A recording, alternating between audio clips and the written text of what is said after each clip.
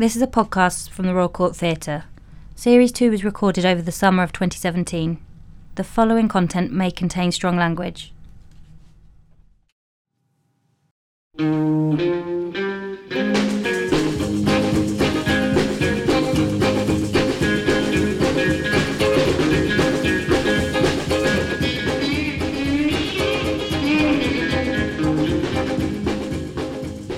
Welcome to the second series of the Royal Court Theatre Playwrights podcast with me, Simon Stevens. I'm not sure I remember the very first time I met Mike Bartlett. I know he was a participant in one of the young writers groups that I ran at the Royal Court in the early years of the last decade. After a few weeks, I became quietly aware of his wry humour and quiet but forensic, determined intelligence. But I do remember one early encounter with his work very clearly. I was sitting outside the site in the back garden having a cigarette and reading students' plays.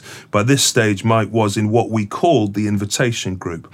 He delivered an early draft of his newest play. I opened it to read and was slightly taken aback and then thrilled that Bartlett seemed to have written a play imagining the future life of Prince William. A life in my vague memory of political edge and sexual adventure. I was struck by its audacity and its daring. At a time when most students were handing in repeddlings of Sarah Kane or Leo Butler plays, here was a writer who was writing with wit and insight, compassion and audacity about major political themes and containing that within the unlikely gesture of a play about an imagined future of our royal family. Sometimes in jobs like mine, then, you just know you're in the presence of something special.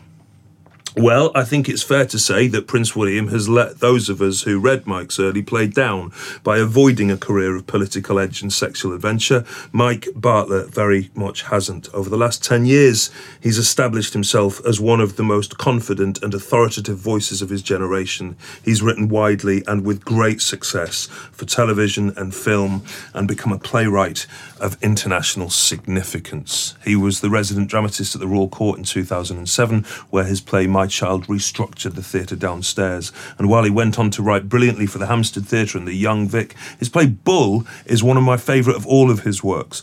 The National Theatre, Earthquakes in London and 13 at the Olivier, provoking widespread acclaim, and the Almeida Theatre gave a startling reunion with Sacha Wares and King Charles III, proving that you should never let a great idea go, no matter how long it takes to reimagine it completely and take it to extraordinary international success. He has returned again and again to the Royal Court. His play Artifacts turned the third floor rehearsal room into a tense and taut reimagining of an office space. Payne's Plough's Love, Love, Love was a historical drama charting the shifting entitlements of a generation of family formed in 1968, and Cock, a masterpiece of a chamber play, a tender three-hander exploring the agonies and difficulties of love and commitment. He's won 2 Olivier Awards in the same night. He's directed with great success. He's seen his plays produced all over the world, but I think the achievement of his I most envy is the review that he got for from the Daily Mail for the sparkling television reimagining of Charles III. They described it as shameful, vile, pathetic tosh. I think if these are the kind of notices the Daily Mail are giving you, then you are definitely doing something roundly, resiliently, brilliantly right. Mike Bartlett, welcome to the Royal Court. Wow. That was amazing. Yeah, well, it might have been. It's worth coming just for that. Look, I might go now. I think I heard the best bit. But was it right? Was my memory right about that play? About the William play? Yeah. Yeah. It was Prince William. It was called A Thin Place Between Earth and Heaven. That's right. And it was about William retreating to the island of Iona after university before embarking on a career to sort of find himself, and he saw visions of Diana, but he also saw Henry VIII and other kings. That's right. I think it was heavy on imagery and low on drama, but you know. But the gesture of it was pretty cool. It was pretty exciting, I remember at the time. And in my head, he's quite edgy. He was quite a kind of edgy, sexy prince. Well, maybe it's my memory. Yeah, no, I think maybe I was sort of thinking he might be. I think I knew less about him because he'd been as a child you didn't know who he was, and then at university that we weren't allowed to. Yeah. And now he's had 10 years more of public life, so we don't know him now. But at the time he was a bit of an. Yeah. Harry's been more fun. Yeah, Harry's fascinating, isn't he? I quite like him. Yeah, I quite like him. Anyway, I'm glad my memory wasn't completely deluded. But I don't have that play anymore. It's the only play of mine. I've lost it. I've got a very early draft, but they went through many drafts like the one you read, and for some reason it's just erased. So it's a lost electronically, play. It's complete. Oh yeah, wow! Yeah, they're rare things nowadays. Lost plays. Yeah, exactly. Because you email them and whatever. So yeah, if anyone has it, then it's unlikely. You were probably the only person who might, and I very much doubt it. I mean, Ola might have kept it. I don't think I kept all the plays that I read from students because it would have been shitloads. But Ola might have it somewhere. Yeah. All right, wow, this could be the start of a fantastic investigation. But anyway. It's not the purpose of the question I normally ask people as their first question is my memory entirely addled, or was that right? But when was the first time that you went to the theatre? I think the first thing I can remember, and I don't know where it was a production of the Pied Piper of Hamelin, and it was in the sort of barn. It's one of those childhood memories where you remember the sensation of it more than you remember sensory memories, the details. And so it was a barn. I remember there being like flaming torches. Cool. I don't know if it was, but I remember straw on the ground and it being like a summer's evening and them performing this play. And I think I probably remember that because of all those sensory things. Yeah. Do you know where it was? It would have been near where I grew up, like in Oxfordshire somewhere. Right. And pre-cognitive, so kind of like young, 6 years old or pre-7? Yeah, probably 4 or 5. Wow. Yeah. Yeah. Amazing. Duncan Macmillan has a theory that you retell the same story over and over again. And he's convinced that I tell the Pied Piper of Hamelin over and over again, because that's the first. That every play that you write is fundamentally you're retelling. I was gonna, so maybe that's what I'm doing. What is that about the Pied Piper then? It's a story of a dissident figure. Yeah, who comes coming into a culture to save it. Yeah. And then being outlawed. Yeah. Society's broken. Society's broken. Faces justice through. It's King Charles III. Yeah. No, I mean, it's not. That's a bit of a stretch. That's a bit of a stretch. So you grew up in Oxfordshire. Yeah. Yeah. How accessible was things like theatre for you? Was culture for you as a child? Were you surrounded by theatre? You go often? Were you a big reader? I was totally. It's amazing because Oxford now doesn't feel very far away from London, where theatre was. But at the time, I didn't see very much theatre until.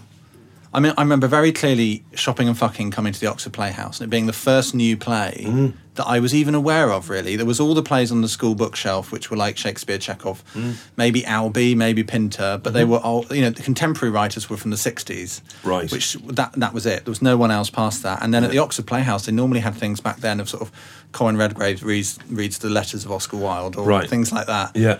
And then this play arrived, Shopping and Fucking, which was clearly not that, and was a new play. Well, did you see it? What age were you when you? It must have been 16, I think. Yeah, so it's like the late 90s, mid-90s, late 90s. Did you go and see it? Yeah, we saw it. Yeah. And did you go as a school? I think we did. I think we went as a GCSE group. Great, what an enlightened GCSE teacher. Yeah, they were. My school was brilliant for that. Yeah, there was really Abingdon good. School, right? Yeah, which is. Right. I'm fascinated by the kind of public school education. That's a private school? It's a boarders' school. It's a private school. It's mostly day boys. Right. With a small contingent of boarding. And day boys are people... It's an all-boys school. All-boys school. Right. And the day boys... And that means you go in the day and you leave at the end like a normal school. Right, okay. Is that what you did, or were you boarding? No, I was that. So I lived in Abingdon. So it used to be a grammar school. So I went to a state school, and then it was like actually 10 people from that state school, primary school, went on to Abingdon. So it still had quite a lot of people from the town. Right. I think because it used to be a grammar school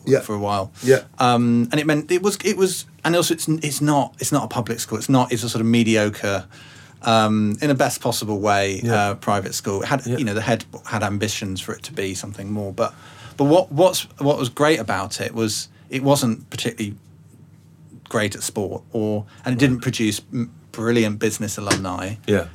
but it kept on producing, despite its best efforts, it kept on producing musicians like Radiohead and actors like Toby Jones and David Mitchell. And it seems to have this history of producing artists, despite its best efforts to stop that until recently.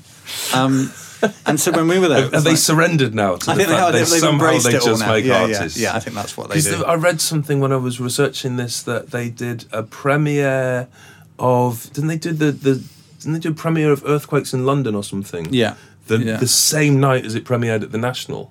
No, it wasn't. No, it wasn't. Was the next? It was. No, it was sort of just after the. Right. Okay. But it was my drama teacher that taught me. Yeah. Is still there, and so fantastic. Has done the play with his students, which is brilliant. It's really brilliant. Lovely. And he was fantastic. What's his name? His name's Jeremy Taylor. And go on, tell me about Jeremy Taylor. Well, he used to be in Harvey and the Wallbangers as the singer, and they were in a punk. They were sort of like across. Yeah, I don't really know. Like he heard of Harvey. Yeah. They were sort of 50s singing meets punk or something. I don't really know. Yeah, great. Then he became Captain Bandstand on Playbus, he is the loveliest, most like joyful and energetic presence as a person. Oh. And he came in. I remember he came in when we went to sixth form actually, and was so sort of open about. He said, I've never taught Brecht before. I don't think about Brecht. So let's all learn sort of together. And he came in one day, I think I've got it. I know what the distancing effect is. And there's something that feels very theatre, is to have that open, like joyful sharing thing. And he was, a real inspiration in that way, to sort of believe that you could do it, but you don't need to do it. You can just do it as an amateur if you want. You can just enjoy acting. You can enjoy writing. Great. But so he was never sort of pushing. Some drama teachers might push people into thinking it's all about career and whatever. Yeah. But he had done all sorts of weird and wonderful things and had such a sense of humour that you never felt that was the aim. The aim was just, what are we doing today? This school production is as important as what's going on at the National. And that's what you want, isn't it, from a drama teacher? Really extraordinary. But he's still there now, so he's great. Was he the most defining teacher for you? How was school? Did you enjoyed your school by the sound of it? Yeah, I did. I was very lucky, I think, to go to a private school that particularly had like facilities for theatre. Let me direct a play when I was 15. And right. You know what I mean? But without a teacher standing over my shoulder breathing down my neck, they just sort of let us get on with it. Yeah. And they did do it, particularly in the sixth form, a lot of school trips to see all sorts of age-inappropriate things, which is what you want, isn't it? It's great. So, it's really lucky. And particularly that, I think, autonomy, that you don't feel... You feel like you're sort of all learning it together, and you get opportunities to if you write a play, you can put it on. If you want to direct a play. Yeah. It's not just productions of Oliver where you're playing fifth boy to the left, So, it was really formative. Yeah, really formative, definitely. You acted at school. Yeah. And directed, as you said. What did you direct? Tell me what. I was distracted thinking about whether you were at the same time as Radiohead. No. I was I was kind of sitting here thinking, was he at school? Radiohead? No, they'd been there like 8 years before. And so, like, in the textbooks, you had to write your name in the front of a textbook, and you'd see all the people who had it before you. Yeah. So if you were lucky, it was like the golden ticket, you'd find Tom York with the form name in it. And then you nick the book. So they were getting less prominent as you went through the school. That's right. But it was sort of inspirational. You did know that a group of people came together, made a thing, and now were doing it around the world. That's and I think that is so important when you're starting out, to think there is a path there. I didn't know anyone in theatre, and I didn't know anyone in theatre really after university. I didn't have any contacts at all. But just knowing that you can make art and other people might like it, is quite a big thing. I think it's really important. It's really fundamental. It's the notion that you're entitled to do it because other people have done it in the past who are a bit like you. Yeah, and I know it sounds like I was in Oxfordshire and I'm a man and I'm white and I went to a private school. How much fucking entitlement do you need? But I'd say I was quite shy at times. I was very insecure. I think I didn't have any family in arts at all, like teaching mostly, and so it wasn't a world that I had any way into whatsoever. So you need a bit, or didn't know how you made art or what art was. Exactly. Really. I had a very similar experience and can apply very similar adjectives to myself as well. But it is that notion of it being something you were allowed to do. Yeah. Rather than just go on and be a teacher or be a lawyer, was what everybody assumed that I was going to be. Yeah. They were always frightened by the idea of me wanting to be a writer. Oh, really? Quite a long time. Yeah. Pretty much until Curious Incident. How's it going? They stopped asking me those questions at family Christmas parties. Oh. So how's it going? You making any money out of it? You going to get a proper job? Anything I would have seen? No, nothing you would have seen. When did you start writing for your own enjoyment as opposed to writing in school? Have you always been a writer? I remembered recently, because I thought I didn't really write until university, but I remembered I wrote a little... I think I'd seen Pulp Fiction about 14, 15. Brilliant. And I then bought the screenplay so I could see what it looked like, what dialogue looked like. Yeah. And off the back of that, I wrote probably very... well, it was very influenced by that, but it was about two teenagers meeting on a bench and sort of falling in love. That's my version of Tarantino. Or let's get rid of the guns. In some villages in Oxfordshire, that's pretty transgressive. Right. I know. That's right. But the dialogue was... I remember, Chris, the dialogue was like his dialogue in that it wasn't how people talk in reality. Great. It was formal and it had a rhythm, and I think that's the first time I remember sort of going, oh, that's what dialogue is, as opposed to, transcribing conversation, yeah. And then, little bits. And then I think I only started writing, like, a play at university. Where did you go? Went to Leeds. You did go to Leeds, because I was talking...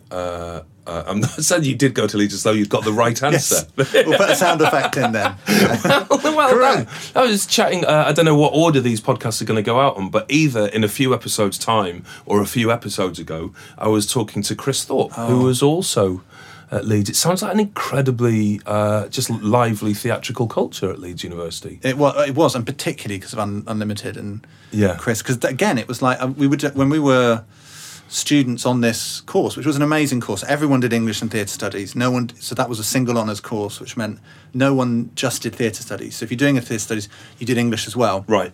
Which meant you were doing the academic side. You were looking into postmodernism and post-colonialism, but then you would also have this church building with 3 studio theatres to mess about in, really, and learn. And if you wanted to put something on, you'd do it.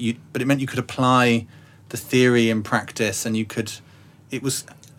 were with really like-minded people. Yeah. And then on top of that, and also the year was only 16 people in each year. Mm-hmm. On top of that, you had this company Unlimited who had been on the course and then formed their own company and were now touring Britain doing this amazing, Worcester Groupie, Forced Entertainment work. But crucially, with a writer in the middle, with Chris in the middle, which did sort of slightly make them stand out from some of those groups, because sometimes they just do a play, like his play Static, I remember seeing, and it being really like, oh wow, that's just 2 people talking, and it's remarkable.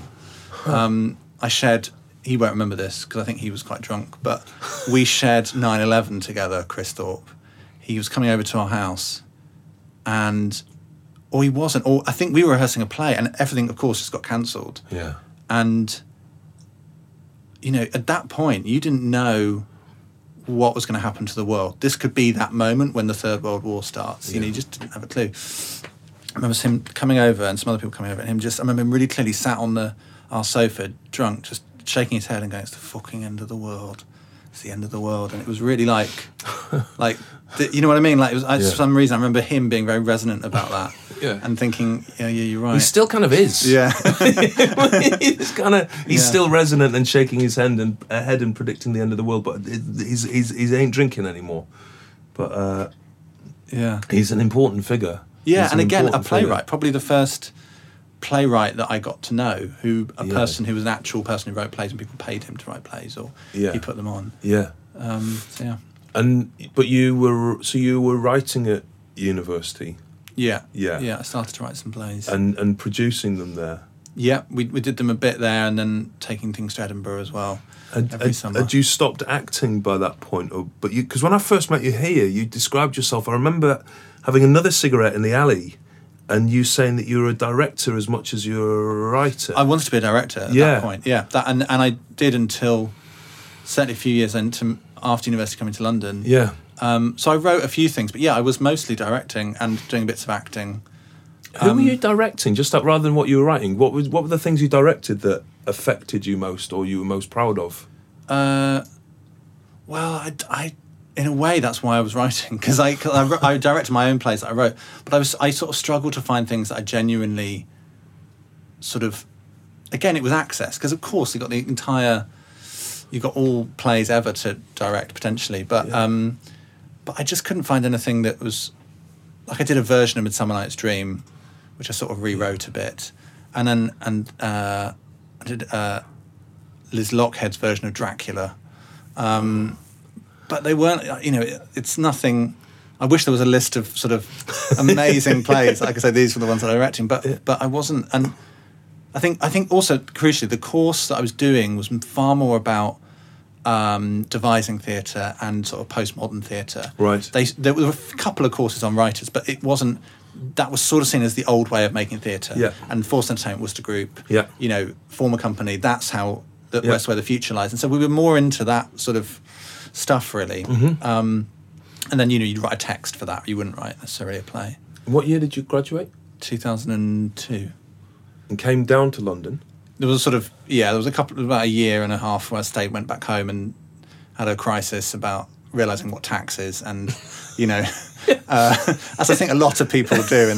And also, was I going to form a theatre company, or was I going to try and become a director? Yeah. In the end, I went, okay, I'll try and become a director, but I didn't, know anything about it really. Yeah. My memory of you joining the Young Writers Programme is about 2003. Yeah. It was about halfway through my time there. Yeah. So you must have got involved with the Royal Court fairly quickly after coming down. Yeah, I think so. I think it was a way in. I thought. Did you come to London with the ambition of making? You came to London like Dick Whittington, heading out to London to make your theatrical fortune, or to become a director, to become a writer. To become I thought I'm going to try and get assistant jobs and do that thing, and maybe if I can be Sam Mendes and run the Donmar Warehouse by 26. So that'll probably happen. I really thought like maybe that's how you do it. That's how you. But the problem was I'd write a great cover letter to get an interview for an assistant director job, and I'd turn up and just be crap at the interviews. I just was not good at all. They'd ask me what influences are, and I'd say my mum, or because I now think that is the best answer. But at the time I was like, well, no, I'm supposed to say this list of things, and I don't know enough about it, and the truth was I'm sort of glad about that, because what I didn't have until I came to the Royal Court was craft. And my university course were really open about that. I said, we're not teaching you to do anything useful. This is a course about thinking and concepts. Right. You're going to have to come out and train. And I didn't until I came to the Royal Court. Right. And then on the course that you taught, you were very open and brilliant. It was brilliant for me about, nuts and bolts. What is drama? What's story? What's character? What's plot? All that stuff, which I had spent 3 years making on a theatre degree and never really encountered that stuff. So that was whether I was going to be a director or a writer, that stuff was so crucial and was a big turning point. It was a big time for me in my life, that whole time. And my memory of it is, we did work with maybe 60 writers a year on those introduction courses. And actually the 55 a year who've now gone on to work in banks or as school teachers or whatever informed and affected me as much as the 5 per year who are now writing professionally. But there's a group of you who, in my imagination at least, have remained very close. Who, like people like you, like Duncan Macmillan, like Jack Thorne.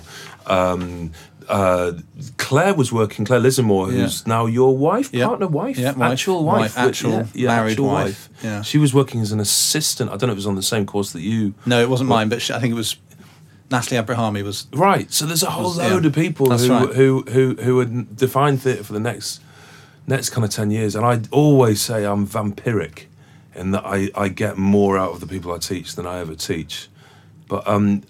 That's very lovely of you. But I have to go on the record and say not true. I think it was such. I think you were, you're not to blow smoke, but to blow smoke. I think you are not only a fantastic playwright, but I think you are a phenomenal teacher.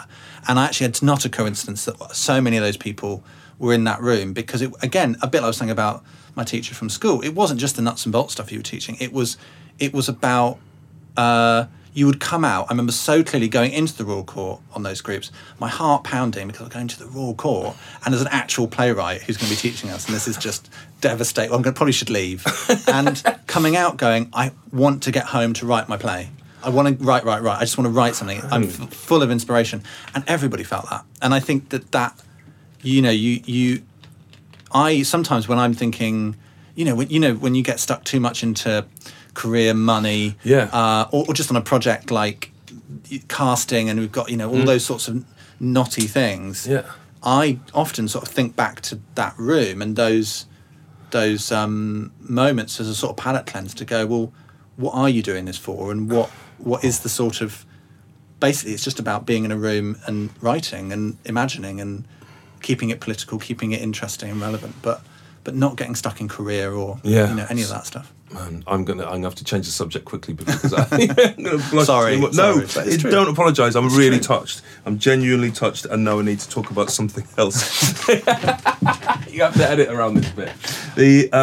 We worked together for 2 years, maybe a year and a half, 2 years in total in the invitation groups. Maybe it was less than that. How were you kind of living in London at that time? You kind of 24, 25 years old. Yeah. What jobs were you doing? So I'd got about 8 months after I'd graduated, I started teaching at Stagecoach schools for kids. Right. Which are like these weekend things, and they come into an hour of drama, an hour of dance, an hour of music. Brilliant. And so I started doing that back in Oxfordshire. So I'd do 2 schools on a Saturday, and then eventually I did 2 schools on a Sunday as well. And they paid unlike temp work, they paid £20 an hour. So right, great. I could if I didn't, then I got a Friday night one as well. Yeah. And I could just about make the same money from a weekend of that I could make if I did like 6-hour temp work from Monday to Friday, which Brilliant. left me some time in the working week to do this stuff. So I for years I would have a week in sort of London doing whatever I wanted to do, or right. In my flat with not much furniture or whatever, and then drive back on a Friday night to teach all weekend, often quite hungover, and then I can say that now. And then Monday, go back to try and be a writer, and that, if I got little bits of extra work, that just about worked out at the time. Great. And it was trying to be a writer. You did direct, didn't you direct Duncan's first play? Is this me misremembering? Claire directed Duncan's first play. How to Kill a Lobster. The most humane way to kill a lobster. The most humane way to kill a Theatre 503. Did you direct a new play of your peers? This is total misremembering. Edit all of this out, Emily. Did you direct? Did you continue to direct? No bits, but right. not really. I directed Honest by Dave Moore at Northampton, but that was later. Oh yeah, lovely. No, I think by the time I was like 24, 25, probably after the course, and also once I think Hampstead had commissioned me for a youth play, great, of their youth group, and Nabokov, James and George, had taken interest. And one of the other big things was the Old Vic 24-hour plays. Great, was where a lot of us met, I think. It's the first time I met James and George. So the Old Vic do these 24-hour plays. The Old Vic Theatre organise 24 hours where they gather emerging playwrights from throughout the country and lock them in a room for 24 hours and then get young emerging directors from all over the country to direct the plays. With young actors. Young actors, great. And they still do it, don't they? It's still a thing that happens. Is it? Yeah, good. Yeah. And so you did that. We did the first one. You were locked overnight. Yeah, it was horrific. It was not a good writing experience. I had my first proper panic attack that I'd never had ever. I was like, this is panic attack. Oh, I better lie down.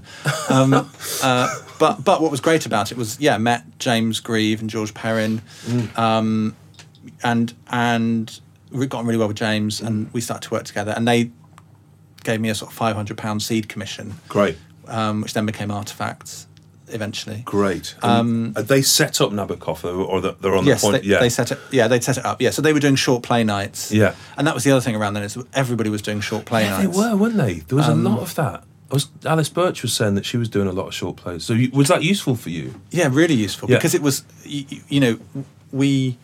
I mean, we recognised how useful it was, and we set up this one called the Apathists, which was an ironic name, bad name. And but the idea of it was we said we're not trying to do this for our career. We're trying to just get better by actually writing and having it performed and seeing it on stage, rather than just spending lots of time in meetings and talking about dramaturgy and just actually getting and making a bit of theatre. Right. Because at that time, a lot of the theatres weren't doing first plays by new writers. There was a bit of a bottleneck. Yeah. I think Ian Rickson, who was running the court at the time, was doing third or fourth plays. Yeah, exactly. That's right. So in response, there were a lot of writers who couldn't get their plays on and were finding a way to keep going. In a way.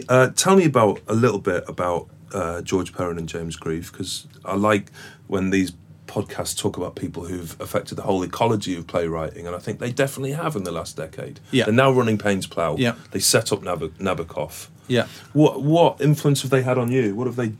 How have they informed you? Massively. I mean, I think they were the sort of, in a way, like the first. There must have been this in the past, but at the time they were the most entrepreneurial people around in terms of. I don't mean that in terms of money at all, but in terms of art and not waiting for permission to make something. Yeah. So we want to make a theatre company. We'll just do it.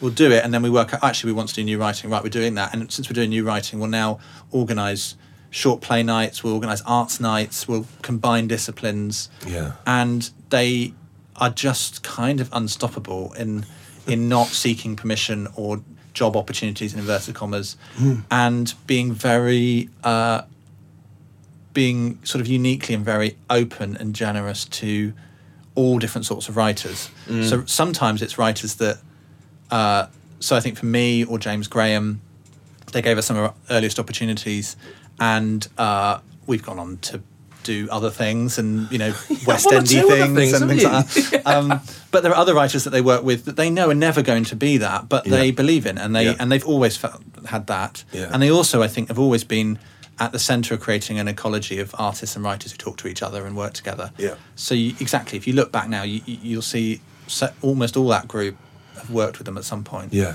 Yeah, it's really important. And they've stuck to it as well. They haven't so far. They're still doing it now with Payne's Plough. Yeah, and if they, if now they go and run the National, or they split up and do separate things, that's fine. But it's sort of amazing that 15 years they're basically stuck to what they believe is the way to make theatre, and they're doing it brilliantly.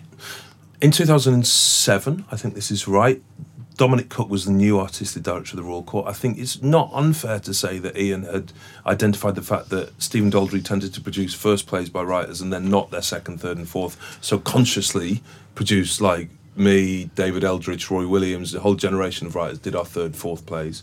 But then Dominic came in that first season, my memory of that first season, actually, there was a kind of strange inter-season where he did Rhinoceros and the Arsonists and the Wally Shawn season, and then the season later, bang, a whole slate of new British playwrights that arrived. I have a memory of giving the literary manager at the time a pile of scripts by writers and saying, these are all great, coming out of the Young Writers Programme, and nothing happening with them. And then a year and a half later, they were all being produced by Dominic Cook. And you were at the vanguard of that because you were resident dramatist 2007 and they produced My Child. Yeah? Yeah. What was it like being resident dramatist here? What did that involve? What does it mean to be resident dramatist at the Royal Court? Well, I mean, the first thing that they did, which was amazing, was they put on my play. They commissioned another play just before that opened, and then I got money to have a placement at the court, which meant that I could stop all my other work for the first time for a year. Great. So, and it's Stop Stagecoach. I did stop Stagecoach. Those poor kids, this drunken man walking in, sitting in a chair and giving them some runabout exercises, came to an end. But it was really important for me because it was like, right, I've got a year to really concentrate on this and be resident, not just have it as a sort of a name, but to try and be. So I sort of worked out when Leo Butler wasn't using his office and snuck in there, and I think you said to me, like, make the most of it, have lunch with everybody, have lunch with Joe Town and people that work here, and so I tried to do that and get to know everybody, and that was brilliant, and actually it was interesting over that the commission from that year that Dominic gave me didn't go on. It was a play that didn't really work. Right. But I think while I was writing that, while I was here, I gave them Contractions, which had started as a as one of the 503 short play nights, and I managed to finish it. That's right. And that one did go on, and then that started a process with the Royal Court where they would commission me. I'd write a bad play, and while I was doing that, I'd secretly get them another play, and they'd do that one instead. And Dominic was an important figure, and Ruth Little was literary manager. Is that right? Or, Graham and then Graham Ruth. Graham important Wybrow figures in your development. And Sasha Wares as well. Yeah, who was here. Really fundamental. It was an amazing, and Ramin Gray was around as well. And it was it was like, you look back, so lucky it was a Friday script meeting. And you'd have Dominic Cook, Ramin Gray, Sasha Wares, Graham Wybrow, or Ruth. Max Stafford Clark would often come in, and you would sit there, going, "I've now got to say what I think about this play" to all these people, and then face the most rigorous, artistic discussion. But where, because it's theatre, you're allowed to say, "Well, you might all be right, but I still fucking love this play." And were you able to do that? No, I saw other people do that. I sat in the corner being very quiet. Because my memory, because I did the same thing in 2000, and I always say it's very rare in my life. I'd never say I was an academic or an intellectual, but it's very rare in my life the times when I've just felt playing thick. Yeah. And sitting in those Friday script meetings, yeah, totally. I would just be like, I can't argue with these people because they just know so much more. Yeah. And so would end up, I have memory of about 3 meetings where I prepared what I was going to say about a play that I loved, and then everybody else said they hated it, so I just said, yeah, I hated it too. Oh no! It's really, and then about a third of the way through, thought, right, fuck it. Yeah, that can't last. I'll just be miserable. And then I learned. Yeah, it's the really important thing for me. I think that's exactly what I did. Yeah. And realise that because it's art and because it's theatre, your opinion is totally valid, regardless of your ability to articulate it. Yeah, it's really, Yeah, so that was great. And Elise Dodgson, I got to know then, and I started to go on trips with the International. And working as a teacher or working with writers at Internet, where have you been? I've been quite a lot of places. Mexico, did a month in Mexico. Wow. Moscow. Palestine twice. Is it possible to generalise and say what the experience of travelling and working in theatre abroad has brought you? Or impossible to generalise? It wouldn't be irrational to say that's a stupid question. Weird. I hadn't travelled very much. I don't think I had a passport when I first was at the court because I hadn't got the money or hadn't happened. And so, but I think if I hadn't done it, I would have been a guy who grew up in Oxfordshire, went to a private school, went to Leeds University, and then went to London. And that world's pretty small. And everything else I would have learnt about from the television or the internet. And so in a way you hope that you're going to help the writers and, do some of the stuff you did for us and give some nuts and bolts stuff. But really, for me, it's about broadening perspective and hopefully empowering you to write about subjects that you wouldn't feel you could because you've at least dipped your toe in the water. Yeah. I've never written. I find it. I would love to write about some of those countries and some of those experiences more directly, but I don't want to write the embarrassed Englishman abroad play, which is the natural way you go. I'm like, you write a play about an English guy going to Palestine or something, and I just don't think that's a valid. I'm not sure what the purpose of that is yet. So I'd love to find a way of writing about it, but I haven't yet. But I think it does feed into, when you're talking about Israel and Palestine, when you've been there, even though you haven't necessarily had any experiences which are particularly unique, but you do feel like when they talk about things, you've seen them, you've been to Jerusalem, and that makes a huge difference, I think. I always think as well, there's a degree to which the reason we travel is not to learn about the worlds we're going to, but to learn about the worlds we've left and go back to. Yeah, totally. You go to somewhere like Mexico and come back to London and you realise what London is in context of having been to Mexico. Absolutely. And that's great for a writer. Yeah. You've written so much in the last 10 years that to continue the chronological breakdown of your career would mean we'd end up doing a 4-hour podcast, which would be great for me, but Emily's got to go, Nusha's got to go, you've got to go, but I'd love to talk, say 3 of the plays in more close, if that's possible. I'd love to talk a little bit about cock, just because I really wanted to say that sentence on the podcast. It's actually a sentence I've said on every single podcast, but in a different context. It's a stunning play and a stunning production of a stunning play that kind of invented a theatre, because it was where George and James got the idea for Roundabout Theatre from. But tell me about the starting point of that play and the writing of that play. So that I was doing this playwrights exchange where I was in Mexico for a month, and I was away from all my friends, away from Claire, and I would have various engagements each day that I had to go to talk to people or meet people. But a lot of the time I didn't have anything to do. Right. And so, but in this beautiful city, and so I would sit for some of the day just in a cafe and write, which it's weird how rarely you actually get the purest moment to do that. And then it's like, as a playwright, just absorbing things. So at the time I had quite a few friends who didn't identify as gay or straight. They just had experiences, and they were struggling. You can sort of feel how this was a long time ago now, because that's so much discussion about identity and the complicatedness of that. But at the time they didn't know how to identify who they were and what their experiences were, and also, why do I have to? And then while I was there, I also, in Mexico, there are cockfights still. I think they're illegal, but they still bring the cockerel around and show people. Wow. And I didn't manage to see an actual cockfight, but I saw the stuff around it, and I saw a bullfight. So I was getting into the idea of interest in blood sports and what sort of theatre they are, because they're not like a sporting event. They're a different ritual, really. Yeah. And then I was staying in the Zona Rosa, which was the gay area of Mexico City. And so those sorts of ideas, I think, I started writing some dialogue, which is the first scene. And those ideas sort of, wove their way into it. Do you start your plays writing dialogue? Are you a planner?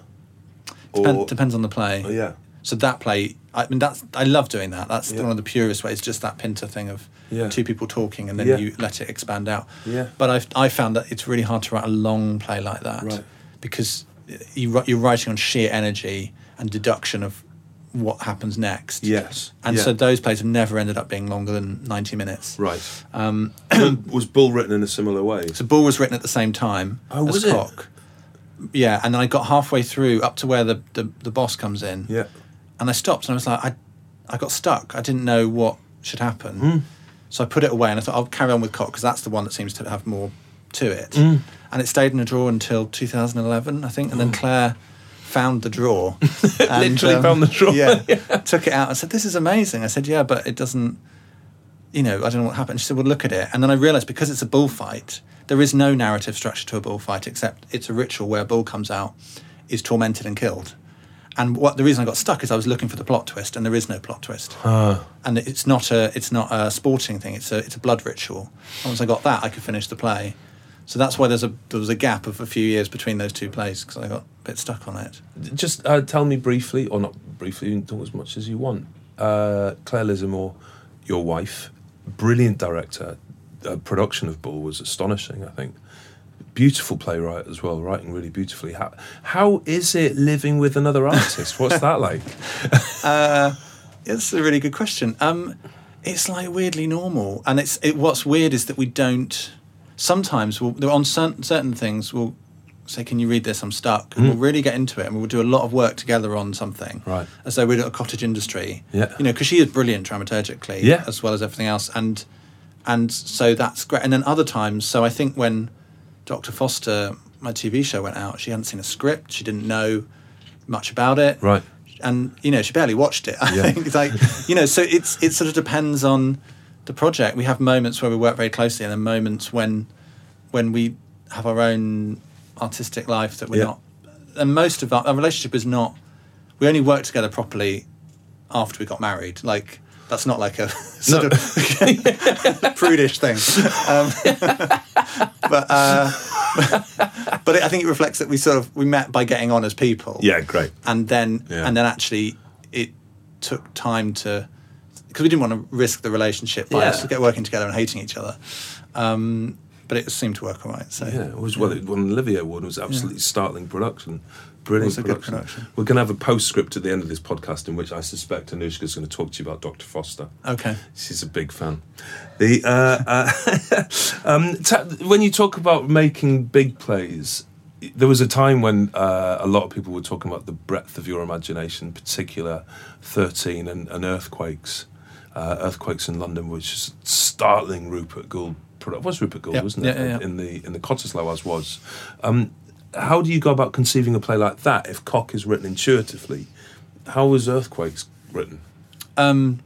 It was a bit of a provocation from Ben Power at the time, who was at Headlong with Rupert, and I think was aware that a lot of us were writing studio-sized plays, or Royal Court plays in inverted commas, and had got into our own various versions of what that was, and so he said, I want you to write a play that's not do all the things you're not allowed to do, that you think you're not allowed to do, and write a play that has scale. And my way of doing that was I came up with a title which was Earthquakes in London without really knowing what it was, and I just decided that every idea I had for 6 months was part of this play somehow, and I hadn't worked out how.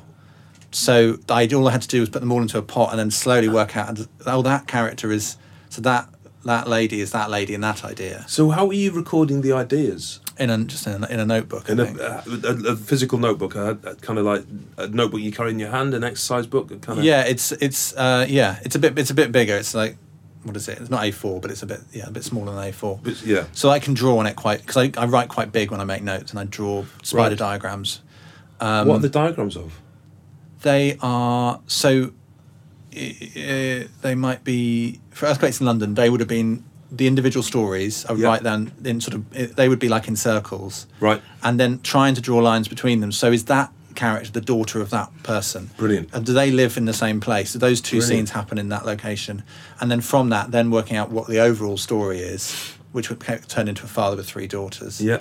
And then starting a whole new thing, which is planning the order of play and what the actual story is and how it's going to work. And when you're writing in this notebook, is that like you're walking down the street and you get an idea from somebody you pass or something you hear and you just get your notebook and write it down, or is it more controlled and ordered than that? It's neither. It's not. I've never been the writer that always has a notebook ready to write down something interesting. I'd love to be that, but it just doesn't ever happen. Yeah. And it's not controlled and ordered, but it's more like sitting down to write. I'll go, right, I've got 2 hours, I'm going to write the play, but I know that for a play like Earthquakes, if I dived into the dialogue, it would just get stuck, it would go into the ground really quickly. So it's sitting down to plan and just redrafting the plan again and again. So doing that spider diagram lots of times, trying to make sense of it, just thinking on the paper. So I did that with Earthquakes, I did that with 13 and King Charles III as well. It's those multi-stranded plays. Tell me about Charles III, because it was such a phenomenal success and an astonishing production, and it, again, felt as audacious as it did when as the idea of a play about Prince William felt, earlier. What was the starting point of Charles III? I think I'd always also, as well as being interested in William, because he was about the same age, and we were going through life doing, he was at school, I was at school, he went to university, I was at university, and that still continued. We got married around the same time. Had kids about the same time. Have you met him? No, I've not met him. It's not out of the question, we lost our hair at about the same time. I feel very close to him, but I suspect he doesn't. That's not mutual. You never know. You never know. No. I like it. I think he's all right. So is Charles a bit of a kind of father figure for you in that? No, didn't go that far. But I suppose I'd always been interested in them, and I knew, and from being a kid, I'd been interested in the fact that the Queen could stop a law, but she doesn't. Right. That always felt really interesting and mischievous to me as a kid, and I suppose I thought, then I had the idea that, well, Charles is actually far more likely to do that, and that if he did, the natural form, him at the end of his life, is a sort of Shakespearean archetype, the man who waited all his life for this one moment. What's he going to do with it? And realising that he could be a Shakespearean figure, then I think that tapped into, definitely the Diana Ghost came from that earlier play. Yeah. And then it starts to go, okay, I can imagine that if you had the best writer in the world, that would be a really good play. But then you go, but I haven't got that, I've got me. And so then I didn't do anything with the idea for about a year. Right. And then mentioned it to Rupert, who commissioned it. And even then it took another, I don't know, months and months to get me to actually properly start it, because I was just really scared. I just thought it's quite a neat idea, and almost those I find the more scary than ones like Earthquakes. It's just there to be explored. It's quite fun. But a neat idea which has to have 5 acts, has to be in this rhythm, and you kind of go, that's easy to get wrong. You know, so easy to get that wrong, and it requires knowledge I don't have. And how was writing in iambic pentameter? It is written iambic pentameter.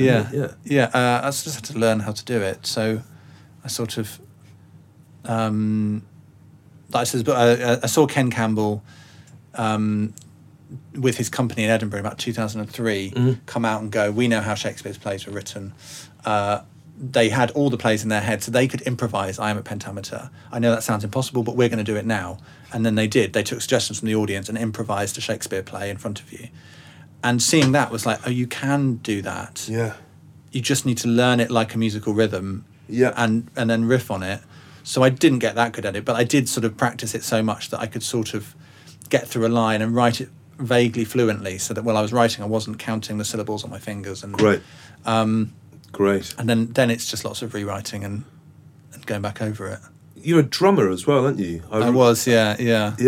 Yeah, in a band, yeah. So the notion of rhythm is innate, even if you're not anymore, it's innate in your metabolism in some way. Yeah, and I love music, and I think you know it when it annoys the hell out of you when an actor gets the rhythm of a line wrong. Yeah. When it's like someone playing a bad note. Yes. Yeah. And that always has bothered me. And you can hear it. Yeah. Yeah, what you can hear once. Yeah, I cannot have looked at a script for 10 years, hear a rehearsal of a line, know that it's wrong, and be right that it's wrong. Yeah. It's that deep in your metabolism. It's like hearing a baby cry in a room next door and knowing whether it's your baby That's or right, not. which you do. Yeah, completely. Yeah. Ramin Gray said he got to the point where he almost thinks you can listen to a rehearsal room, listen to a play that you know or a production that you're working on, and know the intention's wrong without having to see anything. You can just hear it. And I really sort of love that idea. I don't know if it's true, but so innately. The rhythm is so connected to the intention of a line. Yeah. The writing for television and film, as you have done, how does that inform you as an artist? How does that excite you? How is that different? Well, I haven't really done film. I tried to do film, right, and took a commission and then gave it back because I just got really stuck with it. I felt really, I don't know why. I've got to sort of think about why that was, but I didn't really get on with it. Right. But TV, I've always loved TV, and I love the idea of it being available to everybody pretty much who's got a television, and the size of that audience, and the fact that still, although we've got streaming, it is still a broadcast medium for now. And you do get 5 million people watching something together. Yes, it's an amazing thing. You know, whether it's a Wimbledon final or a bit of drama. Yeah, you sense when you're watching it. It's a national event. Exactly. Yeah, and there's an intimacy with it that you're in people's homes. Yeah, and there's just you and your partner on the sofa. Yeah, and the drama can start to detonate what's going on between you and your partner. Do you know what I mean? All those sorts of things because it's in your own home. So I think it has huge power to affect change, to start conversations. Often in a subtle way, like you know, with sexuality, I think television's done brilliantly often just by putting a character, like putting gay characters in drama and not mentioning it and just getting on with it. Yeah. And actually that changed people's attitudes because they just go, oh, well, that's just life, that's just normal. And television is so much part of the backdrop of people's lives that in a subtle way it can really change things. Yes, I think that's right. We understand ourselves through the stories we tell ourselves. It's like Duncan's thing. I mean, it's a different thing, but that thing about you go back to the story you originally told and we're drawn to retelling the same stories. Yeah. Completely. And television is like that on a national level. Yeah. It's the story we tell ourselves about who we are. Yeah, and we share all those. We share Angie Watts and Den in EastEnders as a sort of dramatic touch point. Talking to Roy Williams yesterday about Benny Green in Grange Hill, which you'd be too young to remember, but he said it was the first black character that he'd seen and he recognised himself in. Yeah. But the industry surrounding television is brutal and complicated and the opposite of the Royal Court, though. Yeah, I think particularly when I was at the Royal Court, the television was in Britain in a really bad place. It was run by producers. Yeah. I think writers were not allowed anywhere near the production process. Right. I think things have changed a lot. So now most drama is made by a writer, exec producer. And so I've been very lucky to arrive at that point, but also to work with really good people, which means that I can be across the whole process from beginning to end. Right. And actually, so on Dr. Foster, you want to get, like on Press Night, you want to get to the point of it going out and going, you know what, there's not a thing of this that I haven't signed off. I'm Right. proud of all of it, and I take responsibility for all of it. Great. And if you've got a problem with any of it, then you can talk to me, because I Great. love it. That's where you want to get to. And we've made it as a team, but Yeah. it is authored, and I'm happy about that. And with Dr. Foster, I feel like I get to that point. Brilliant. Which is great. Brilliant. So I think the industry, you have to find little bubbles within an industry like that where you feel like you're working with people who genuinely care about the art. Brilliant. And there aren't many of those bubbles, I think, but that's what you're looking for. Well, when we start off at the image of you coming to London, inspired, hungry, determined, that can be, but kind of frustrated as well, that can be very galvanising energy. When we enjoy success, writing successfully for television, Charles III going on Broadway in the West End, all plays produced on the national level, how has that affected that energy and that hunger to write? Has it affected it? In what way? Or has it not affected it? Yeah, I think there's a couple of there's certainly a danger that you become isolated from the world. You go from meeting room to meeting room. You go, you're mixing with a very small, narrow segment of society, whether it's television or theatre. Yeah. It's tiny. It's, like you were saying about going away and coming back. Yeah. You only need to go to another city and you realise it's a very narrow breed of people. Yeah. So that can be tricky. But I think for me, and inevitably as you go through life, you're driven by different things. So I was driven by perhaps a lot more ambition and desire to communicate. And when I was in my 20s, now I look at a world which is falling apart and in real and terrifying. And I've got 2 children. And that drives a lot of your desire to want to talk about things and feel like you're saying the things that aren't being said. And for me personally, I think also it's useful to go between television and theatre, because at the moment I've written hours of television. Yeah. I've just written a new play for the Almeida. For the Almeida, but I'm desperate to go back to theatre, and not just like a big. Like the play at the Almeida is quite big and Chekhovian, but I'd love to write a monologue that tours around village halls. Right, something for Payne's Plough. Yeah, exactly. Exactly. Or Nabokov, write something for Stafford Driscoll. Totally. No, exactly. Yeah. Totally. Because I think, and also exactly to feed that thing that you're talking about, because I know that the only thing that got me interested in this was trying to always change it up each time. Yeah. And keep myself sort of fresh as an artist. Yes. It's so easy to get stuck and just to do versions of the same thing that you pretend look different. They look different, but actually they're the same kind of. They're produced in the same way. You wrote them in you're working with the same people. Yeah. And I'm sure you have, but I feel like there's moments where you want to shake it up a bit, shake the Etch-a-Sketch, and put yourself in danger as an artist. That's a great answer. I really relate to that very strongly. I want to ask you a couple more questions. Time is tight. It's a shame I could talk to you for an awful lot longer. You're very conscious of your gender and your ethnicity. I notice you've raised it yourself kind of 3 times. And because I'm conscious about asking female writers about their gender and black writers about their ethnicity, I thought I'd ask you about how it's affected your writing or your work. What's, writing as a white male writer? I think massively. I think I suppose the moment I really became aware of it was well, no, that's not true. I became very aware of it at school. I was, right. I hope I was clever enough to look around and go, this doesn't look like the whole world to me. And part of the reason to go to Leeds was like I could have, I suppose, applied to Oxford or Cambridge, and I just wanted to get off that conveyor belt and go to the north, which I'd heard about, but didn't know anything about, and I was very posh, and I was sure it was going to go wrong. But also go to a city. I'd never lived in a city, and a very different sort of city. Yeah. And then while I was at Leeds, we studied post-colonial theory and all those sorts of concepts, which were all about, and gender theory and all that sort of stuff. Which is still, at that point, still at Leeds University, it was still really theory for me. Right. And it's only really coming to London that you and travelling as well, travelling in different ways, that you go, you have very, very specific background and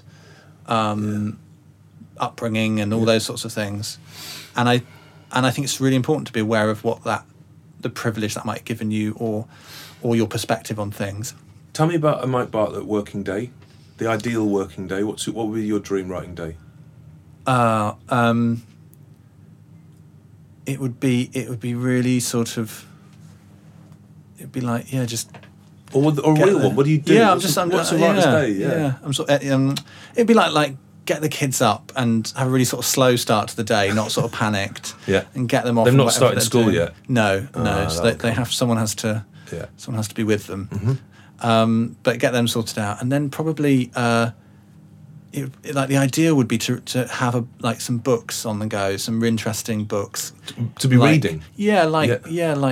Like books about ideas or Great. like not novels but sort of thinkers and then relate that to some YouTube footage of those people or whatever. Great. And then the ideal day would be today's when I'm going to start a completely new play. Yeah. And I don't know anything about what it's going to be about. And maybe it might be useful as a commission because then I've sort of got to do it, but I haven't told anyone what I'm going to write about. Great. It's a completely blank page. Great. And by the end of the day, all I need to achieve is some thought. Yeah. That I don't even need to have written anything in a notebook. And where would you work? I'd probably work a bit at home, but I'd probably get out to cafes, and they would probably be best to be quite like rubbish cafes, like supermarket. I like supermarket coffee shops. Like you're surrounded in the daytime. You're surrounded by tired parents with their young kids, and older people, and people being out for a bit of company, and you're there. And I like it because it feels very real to me. It feels like you see little glimpses of real people going about their lives. Whereas if you're in a Soho coffee, that's a different thing. That's very good. So, and also I'm not going to be bothered. I'm not going to see anyone I know. If it's a writing day, I must not see anyone I know. Brilliant. I don't want to be aware of, anything like that. Do you prefer writing? Do you prefer writing by hand or writing on screen? I write notes by hand. I write plays in Word. Right. I write screenplays in Final Draft. Yeah. And then when I'm redrafting, I'll always print out and use a pen to edit, and then type up those changes, which means I destroy the planet in terms of paper. It's important to have a printout, though, isn't it? Yeah, Stephen Jeffries said that to me. You've got to look at it as a concrete thing. Yeah. I think that's right. Is that what you do? You do that? I do exactly the same process. Notes in a exercise book by hand. Got the same pen. Dialogue without character names on Word. Yeah. Then I put the characters in and screenplays up, which I do very few of now. I do on Final Draft. And one more question, if I've got time. I don't really, so answer it quickly. The first Mike Bartlett play and the one for the Almeida, what's it called? The one for the Almeida is called Albion, which might be coming out as this podcast's out. When's opens beginning of October. So it might have finished by the time. So it's either been well. It's been a great, the massive success of Albion, or I'm really sorry about Albion. What have they got in common? Those early Mike Bartlett plays in Albion. What are you writing about insistently, consciously or unconsciously? What do you return to? There is, I think, a sense of collective responsibility and the failure. Often, I don't know if it's true of Albion, I have to think about it, but often it's the failure of capitalism to pay any respect to humanity. That we like to think that businesses care and they use language about caring, and they don't. And if they're not held in check by government, then they will basically kill you, in one way or another. And so that government role is really important. And then it's a case of, and that we all have a responsibility in different ways to both that society and the government that holds capitalism in check. And that's always been there in the plays, in all of them. I can find it in Bull, I can find it in Charles III, I can find it in a lot of the plays of your Earthquakes 13. Yeah, but I think it's one of those things that you try not to think too much. You know what I mean? Like, the worst thing would be, you want to always reserve the right to write about a completely different. Yes, of course. Do you know what I mean? Yeah. But I think that seems to be the Yeah. Mike Bartlett, thank you very much indeed. Thank you. So we have Anushka, who's going to come in with her postscript. She might have some footnotes. She might have some facts for you. I do have a footnote. Have you? What's the footnote? Are you recording? Yeah. Okay, so the footnote is Harvey and the Wallbangers is not a punk band. No way. It's a 1980s jazz vocal harmony band. My God, of course. So we just need to clear that up for the listener. I feel a fool. And FYI, because it was like the main drink I had growing up, if you want to make it, it's vodka, Galliano and orange juice. Yeah. Oh, I see. Yeah. Very good, very good. And then I don't have a Dr. Foster question. But you're a big fan of Dr. Foster. Because it's fucking amazing and nothing needs to be asked about it, you idiot. I have quite a few Dr. Did your Foster partner watch it in the end? Yeah. Oh, phew. Yeah. It should be Well, no, missing the out. truth is, she didn't watch episode 4 until 6 months after it went out, and I said, That "You is still haven't weird. seen it." I know. She saw episode 5, but she didn't see any That need is to so weird. watch the middle one. And then the last thing was, I can't believe you skirted over this. What was the name of the band you were in? I don't think we should get into that. I was so pleased you skirted over. It was called. Are we still running? It was called Mecca. Come on! No explanation needed. I think it was more bingo than. That's it. That's Yeah. my note. That's very good. Thank you very much.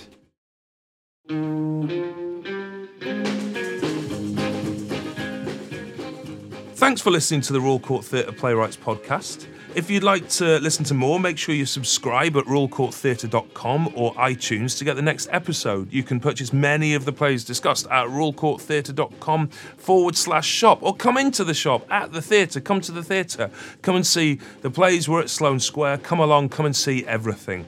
The Playwrights podcast is brought to you by the Royal Court Theatre. It's presented by me, Simon Stevens, and produced by the remarkable Anushka Warden and Emily Legg.